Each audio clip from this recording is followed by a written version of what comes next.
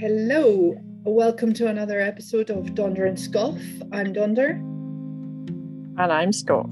Okay, and this week's topic is what to do if you find yourself living with an angry person. Yeah, totally.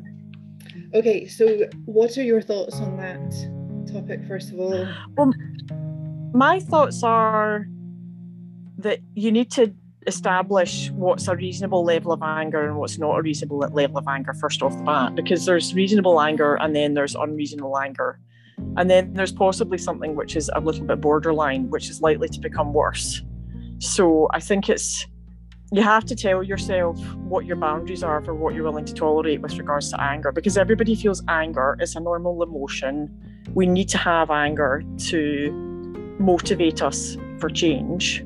Because if you're feeling angry, if somebody feels angry, it can start off as being a healthy emotion, but it can quickly change to being an unhealthy and destructive emotion if it's expressed in the wrong way for too long. So I think with anything, any relationship, I think it's helpful to notify and think about whether there's a pattern of behaviour that's developing. Say, for example, if you just moved in with somebody and then a partner, for example, or a flatmate, and then you notice this pattern of anger developing, it's best to look to see if when is that happening, why is it happening, how frequently is it happening? Because if it's a pattern of behaviour, it's likely to continue into the future, and it can be quite a difficult thing to treat as an anger problem. So you may well be stuck with that behaviour unless you decide to somehow extricate yourself from the scenario.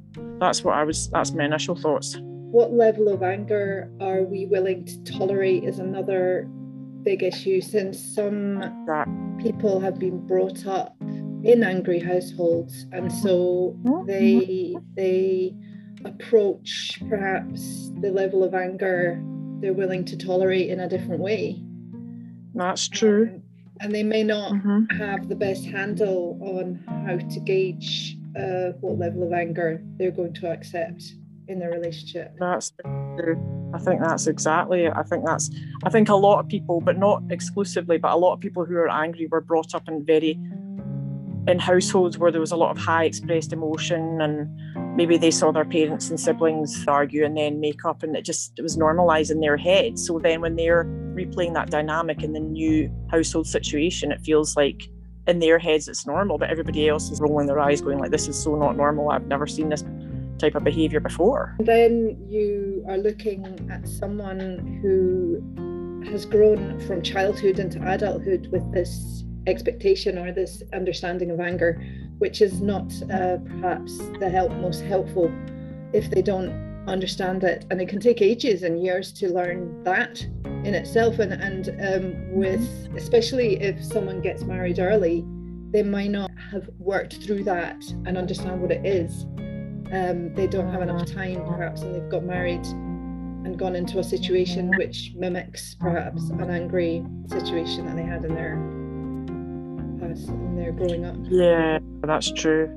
And I think if somebody does with anger, it will show itself pretty soon. There, of course, are people in your circle of friends that possibly, I'm talking about your wider circle of friends at school or at university. That's probably when we have the widest circles of friends. And you would see it certainly in some of those kind of people that you're coming across with at university. You were definitely going to come across people that had anger issues then. Yes. In fact, I was actually thinking of somebody today who had anger issues that I used to live with. In fact, for some reason, I don't know whether it's because we were doing this podcast or not, but his face came into my head massively. Somebody that I used to know long ago who had major issues with his anger, and it was really, really ugly to see.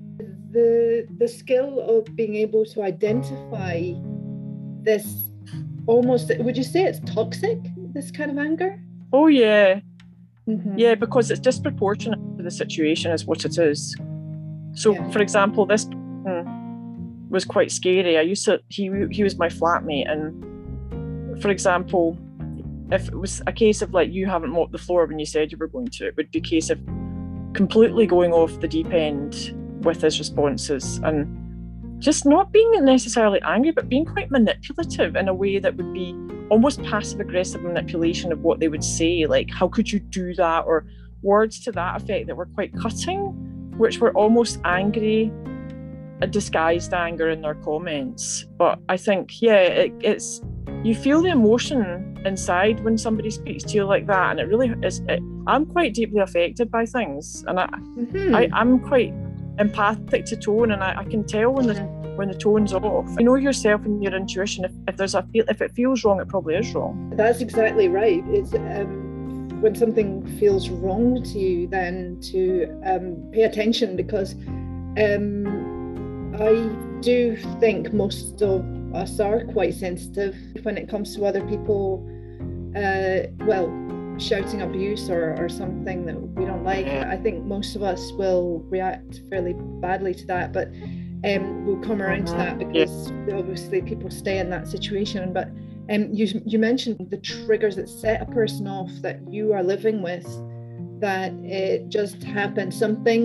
You said something small there that triggered anger. And it's identifying those triggers and knowing what they are. And that's coming into when you're living with someone, it's either in your family, something triggers them and they're off on a tangent, and it becomes irrational very quickly. And it's very hard for you to stay as a normal person and talk to someone who's as irrational as that. You can't even say, I don't like the way that you reacted. You can't say, I don't think that's fair. You're talking to an irrational individual, and there's no being rational. Every human being that's in this kind of situation wants to rationalize themselves out of it, but you cannot do that. No, you're stuck. It's like a game of chess where it's at stalemate. That person's trying to push through, you're trying to push through them. It's like Mexican standoff. It can become, of course, violent at that stage, which is something that none of us want in our relationships, and yet people will stay in a relationship with someone because, well, maybe there's a marriage, children, things like that, keeping them there, money, and they can't just leave easily. It would involve too many, it's too much upheaval to leave. Behavior that is let go, and then the person sees, I wasn't thrown out for that, I can do it again. But they will be very charming usually after the incident. They might say sorry, and also they might not. A lot of the time they blame the other person for the anger, saying you started that, or like you provoked that, or you said that, as if to say that they were the one that started it. That's very common. That's right, to put the blame on the other person and make them feel as if it's their fault. Oh, all the time, yeah. It's a form of gaslighting, isn't it? To make the other person feel that everything's their fault. And when someone's in this situation, when do they leave? If you went to your GP about it, a healthcare professional might come out with a party line, like the minute they hit you, that's the time to leave. Or try to get advice from a family member or other people. They'd be like, well, and while that is true, and I take that, I think there's a time to leave even with severe verbal abuse as well. And the question of when's a good time to leave, I think the person probably knows themselves when it's a good time to leave, but in practical terms, it may be much more difficult. But it just depends on the support that they've got around themselves, really. You're in physical danger, but you're also in danger to your mental health, kind of slipping down if somebody continues to verbally abuse you. And indeed, if the person's verbally abusing you, you are at risk of escalating physical abuse, even if it hasn't happened. Because there's cases of people that I've heard of people who maybe have been severely verbally abused for years, and their partners, their wives, their girlfriends, their boyfriends, whatever, have never actually hit them, but it can be years down the line when that starts, and it's much more likely to happen in situations where there's severe emotional or psychological abuse going on, or indeed other forms of abuse which are lesser known, like religious abuse or financial abuse. Well, yes, I think it's very much dependent on the person's situation, as you say. So when they decide to leave, and well, I do think that there's something to be said for financial independence, and knowing that you can support yourself if you were to leave this individual. That's important. That might stop somebody from leaving, and so they're stuck in this circle of irrational behavior, and they can't get out. And like you say, the first thing is as soon as the first hit, then you leave. It might not be as easy for all people when that happens. It may not happen all that often. Maybe that person hits once. Maybe it takes them another 10 years before they do it again. But the chances are they will do it again. You know, how to know when to leave. I think support is massive. I think your friendships, who you're talking to, the advice you're getting. That's true. I also think there are so many helpful podcasts and things like that out there now. There's so much more information for people to listen to if they're really stuck. But certainly, if you see those triggers, you've got to be on hyper vigilance if you're living with someone with anger issues. And that's hard to live life after that, because you're constantly wondering if today is going to be the day when someone makes life pretty much like hell. So you're kind of hoping, living one day to the next, and you think life's okay, the shit hits the fan and we're right back into that situation again, and the person is dragging the other person into their world of fire, and it's just not fair that it's allowed to happen. And what do you think about the gender issue, like anger in females and anger in men? Well, I think it's well documented that men are more likely to be incarcerated for violence against women. That is true. And I believe there's more reported instances of men being violent against women. I think the reason for that is because testosterone makes you more aggressive. So I think as a species, the male humans are more aggressive than the females. I believe that, actually. I've read that so I too. think men are more likely to be perpetrating aggression against women just because of the nature of the hormonal influences in their brain. Absolutely, I believe that. I strongly believe that is the case, because if you actually, if you look at the research, I believe it is the case that men are more aggressive than women, actually. However, there are women out there who are extremely aggressive and dangerous and violent. So I think it can cut both ways. I think it's dangerous to stereotype all men as being aggressive, or dangerous to stereotype women as not being aggressive. So you have to be quite careful in some of the assumptions that you make. But that would be what I would say. What about you? Yes, I agree on testosterone levels being a slight issue there. I mean, I know coming from sport that men have higher testosterone levels, and also are physically going a lot faster and harder than women. That's true. So they have a lot more energy to expend as well. But as you say, it's not obviously all men. For any man in a situation where there's a violent woman, maybe even more difficult for him, because it's hard for him to speak to people about it. I think it's quite stigmatized, isn't it? It's fair. I mean, it's badly stigmatized against for women, but I think it's worse for men. Then it becomes hard to get support.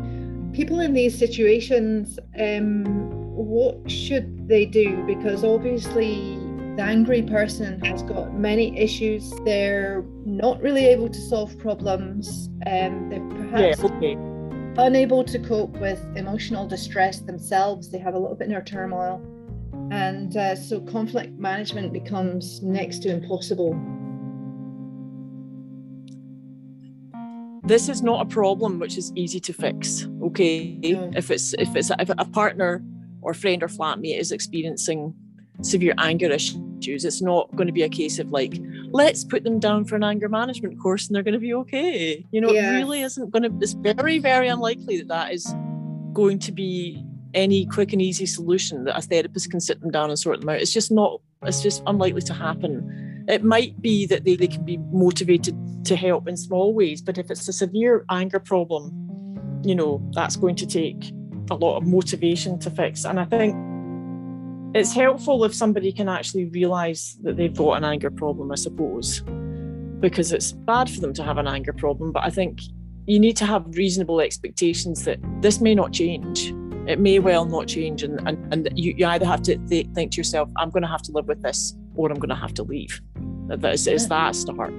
What do you think? Yes, I agree. These angry people are unlikely to be able to solve relationship problems in a rational way and due to their own emotional distress. And so they often don't want to go and seek help either. Like you said, just put them on an anger management. They're not going to go. These are the people that should be reading The Chimp Paradox and all these books to help us manage ourselves a little better. They're not going to do it easily. So what to do? Sometimes you can't leave. Then you're stuck in this. You really are. You just tread on eggshells and hope it doesn't happen today. You go and get help. But as you say, a therapist helping the one that's rational can only do so much. Yeah, and I think sometimes some of the people that can get embroiled in these relationships, they focus on the person who's got the problem and how to help them, rather than focusing on, hang on a minute, what are my needs in this situation and how am I being affected? And actually, I might be the one that needs the help more than they do. Because sometimes the person who's being the angry man or the angry woman is blissfully unaware, and they don't think it's a problem in their life. No. And maybe it's not even affecting them that much. Yeah. They've just got this attitude towards other people. And another thing is it's probably affecting many of the relationships at work and with other friendships as well. Yes. You might not realise it, but you know, it can be detrimental to other relationships as well as the one that you're in yourself. The person won't be the only person who's going to be affected by that anger, is what I'm saying. That's exactly right. And it's very easy to think that when you're in the family with an angry person, that it's only you that's, you are the closest person, and you're probably the only one on the receiving end of this anger. And chances that the angry person is also affecting their friendships is very likely. So they're absolutely, and they will probably do everything to tell you that it's only you and that all other friendships are absolutely fine. Yeah, that's a good point. I love that point. Yeah, it's like, you know, like nobody else I was not like this in any of my other relationships or friendships, and like you're the only person that makes me feel like this, and you're thinking, hang on a minute, all my friendships have been fine and all my relationships have been fine, and it's like I'm getting blamed for this. Yep. Yeah. And then it leaves the person on the receiving end of the anger feeling even worse about themselves.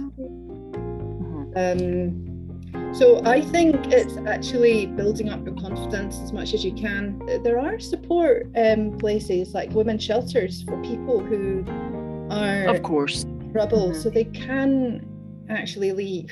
Absolutely. I mean, that's an option people always would have to explore if they felt that things were getting to the level where their mental or physical health was in danger. Yeah. Or indeed to others in the family, you know, with their offspring, others. Yes. Or people, other household or elderly relatives that were perhaps living with them who were perhaps targeted in some way of this anger. Because often that can be the case, can't it? Yes, because they will target vulnerable people. That's their MO, I think, actually. Yeah. Easy prey. Yes, exactly, for them. So yes, it is at least something to know that people can leave and get into at least into a safe situation. Yeah, if they absolutely. need to. You're never trapped in that situation. Never are you trapped. No. Yes. There's solutions out there to get out of it. And it may take all the energy and the strength you can muster, but that's what you must do in the very difficult decisions for the person to be able to get to that level where they're cutting that relationship off. Mm-hmm. Yes, exactly. So it's no easy task, and the other thing is that the person will make it as difficult as possible as well, so that you've really got your work cut out, but you can do it, and I know that it's possible. Yeah, of course. And you can do it. Yeah, I mean, I've met quite a lot of people who've managed to get out of difficult relationships. Yeah. Particularly with people who were angry in their lives, mm-hmm. both men and women that I've known, and some of them are still in it, actually. Yes, exactly. If you know someone in this problem, is listen and support. Yeah, I would agree. Mm-hmm. Yeah, I would agree. I spoke to somebody the other day, it was a man actually, who told me that they were in a situation with a woman where it was domestic abuse. I would say more of it than you'd think. Exactly. And so talk to that person in a positive way, and build their confidence. And yes, I think listen to them, because if they're in a space where they're thinking about leaving, then support what they're saying, because it's very hard for you as the friend to say, oh, you need to get out of that, because that's not always just going to be easy to do. So it's important when you're a friend of people in this situation to be as supportive and positive as you can. I agree. Yeah, that's a big help to have a listening ear, because a lot of people feel too ashamed to speak up. That's another thing, exactly. People don't want to because they feel ashamed. Yeah. Yes. Yeah. So it's nice to have somebody who's in a non-judgmental ear. That's it, exactly. So on that note, it's goodbye from Donder. Okay, and it's goodbye from Scott.